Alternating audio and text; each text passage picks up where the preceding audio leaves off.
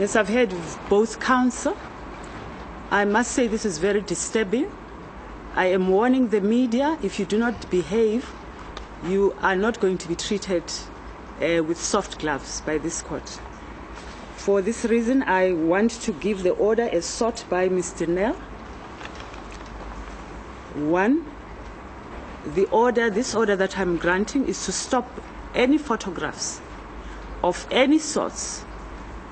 It doesn't matter where it was sourced from, regarding any witness, including this witness, who has asked this court not to have his or her photographs published.